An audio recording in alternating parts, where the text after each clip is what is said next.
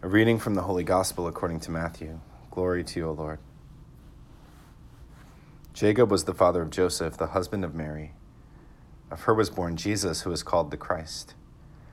Now this is how the birth of Jesus Christ came about. When Mary, his mother, was betrothed to Joseph, but before they lived together, she was found with child through the Holy Spirit. Joseph, her husband, since he was a righteous man, yet unwilling to expose her to shame, decided to divorce her quietly. Such was his intention when, behold, the angel of the Lord appeared to him in a dream and said, Joseph, son of David, do not be afraid to take Mary, your wife, into your home. For it is through the Holy Spirit that this child has been conceived in her. She will bear a son, and you are to name him Jesus, because he will save his people from their sins. When Joseph awoke, he did as the angel of the Lord had commanded him, and took his wife into his home. The Gospel of the Lord. Praise to you, Lord Jesus Christ.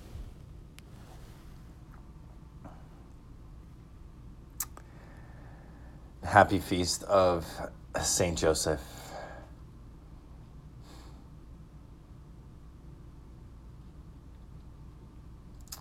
The thing that struck me most today as I was reading the gospel was the fact that as the events of history are unfolding before him, Joseph at first interprets them wrongly. He notices that Mary's pregnant and decides to divorce her quietly. He wants to move away from her. And there could be lots of reasons for that. Perhaps he wants to move away from her because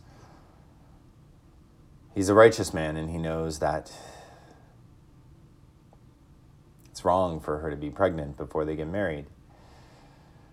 Perhaps he moves away from her because he knows that it is the Holy Spirit that has conceived this child within her, and out of a sense of wonder and awe and fear of the Lord, he wants to distance himself. But the good news that's proclaimed in the life of Saint Joseph is our Lord is relentless in keeping him on track. That as he starts to move away from her, the Lord intervenes and sends an angel to him to declare to him, do not be afraid to take Mary as your wife. It's going to be okay. And the Lord moves St. Joseph back as if to say, I'm taking care of this. I know what I'm doing. Don't be afraid. This is all part of my plan for you. And St. Joseph, in his fidelity, marries this young girl and becomes the guardian and protector of our Redeemer.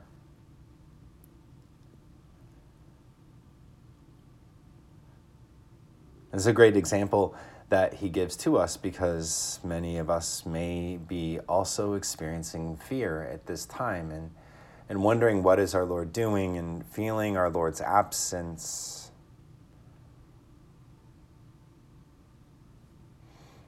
We also may be experiencing some fear in the fact that our schools are closed and our churches aren't celebrating public masses and crowds are limited to 10 or less people, and that all means that this is very serious.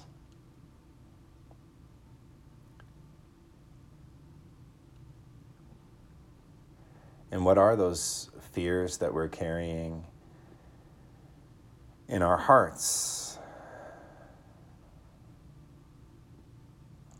Because it is a strange time.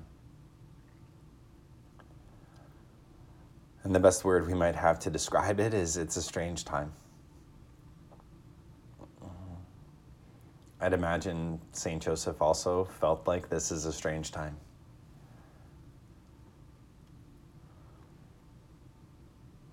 And yet our Lord continues to move, and our Lord does for us what he did for St. Joseph, saying, don't be afraid. I will be with you always, even to the end of the world. I will be with you always. Don't be afraid. And one of the lessons that we might learn from St. Joseph is that it's okay to name those fears. Some of us might be very worried for the people that we love, especially those who are older that we love, our parents, our grandparents, that they stay safe.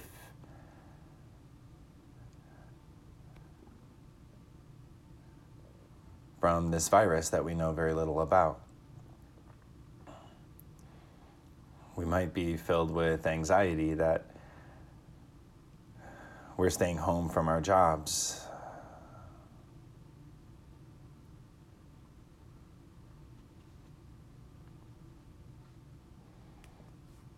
We might be worried about how we're going to get everything done, and those fears can cause us to move away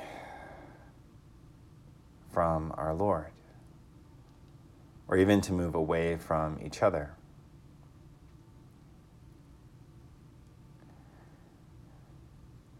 And yet our Lord calls us back to the people that are most important to us. Our Lord calls us back to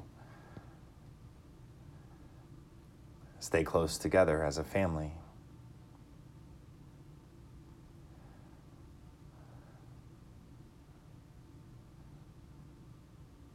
Our Lord desires to place in our heart the confidence that he knows what he's doing in this place and this time, and that there's something that he has planned for us.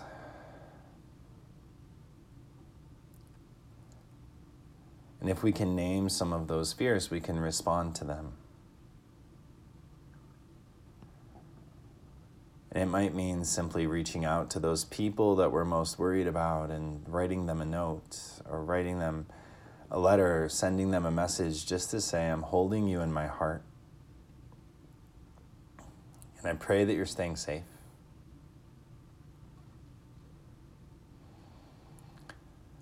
And reassuring them that they're not alone, that they very much live in our hearts each day. In many places in Scripture, it talks about the Blessed Virgin Mary pondering these things in her heart. And she always held our Lord in her heart. And I'd imagine that our patron, St. Joseph, that we celebrate today, also held all these things in his heart, this mystery of what our Lord did in his life in a time of great uncertainty. What our Lord called him to in this time of great uncertainty.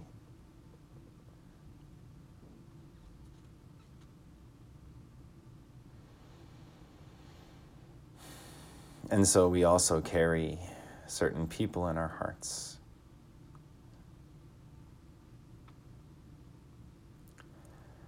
And a very simple thing that we can do today is to reach out to those people in love.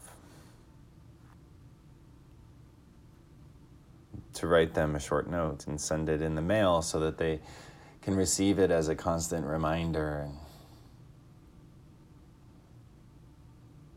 place it somewhere as proof that they're not alone. To start to make more phone calls to our friends and to our family in order to stay connected.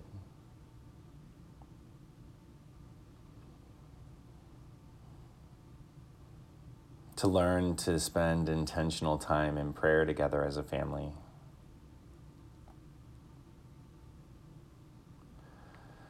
Also recognizing and giving voice to the fact that we miss Jesus, and allowing that desire and that longing in our heart to truly impact us, because as we miss someone, our desire grows ever more to draw closer to them and to be reunited with them in great joy.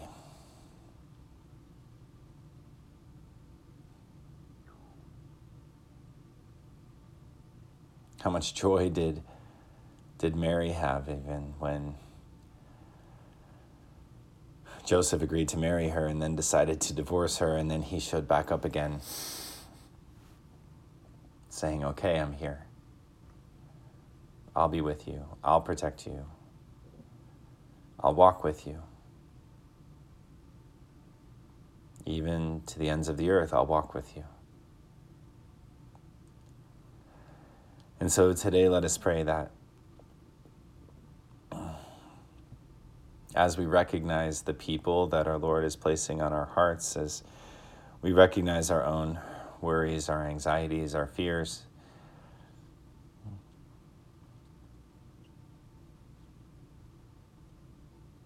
that we also recognize our Lord inviting us ever closer to Him. And that we respond to those worries, anxieties, and fears in love by reaching out and connecting to those people who mean so much to us in our lives.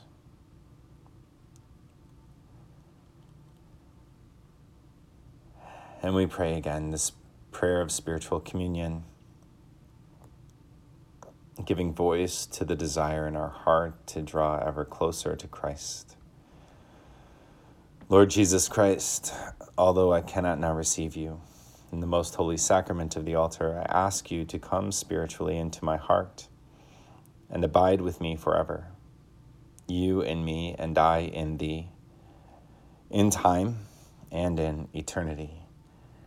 Amen.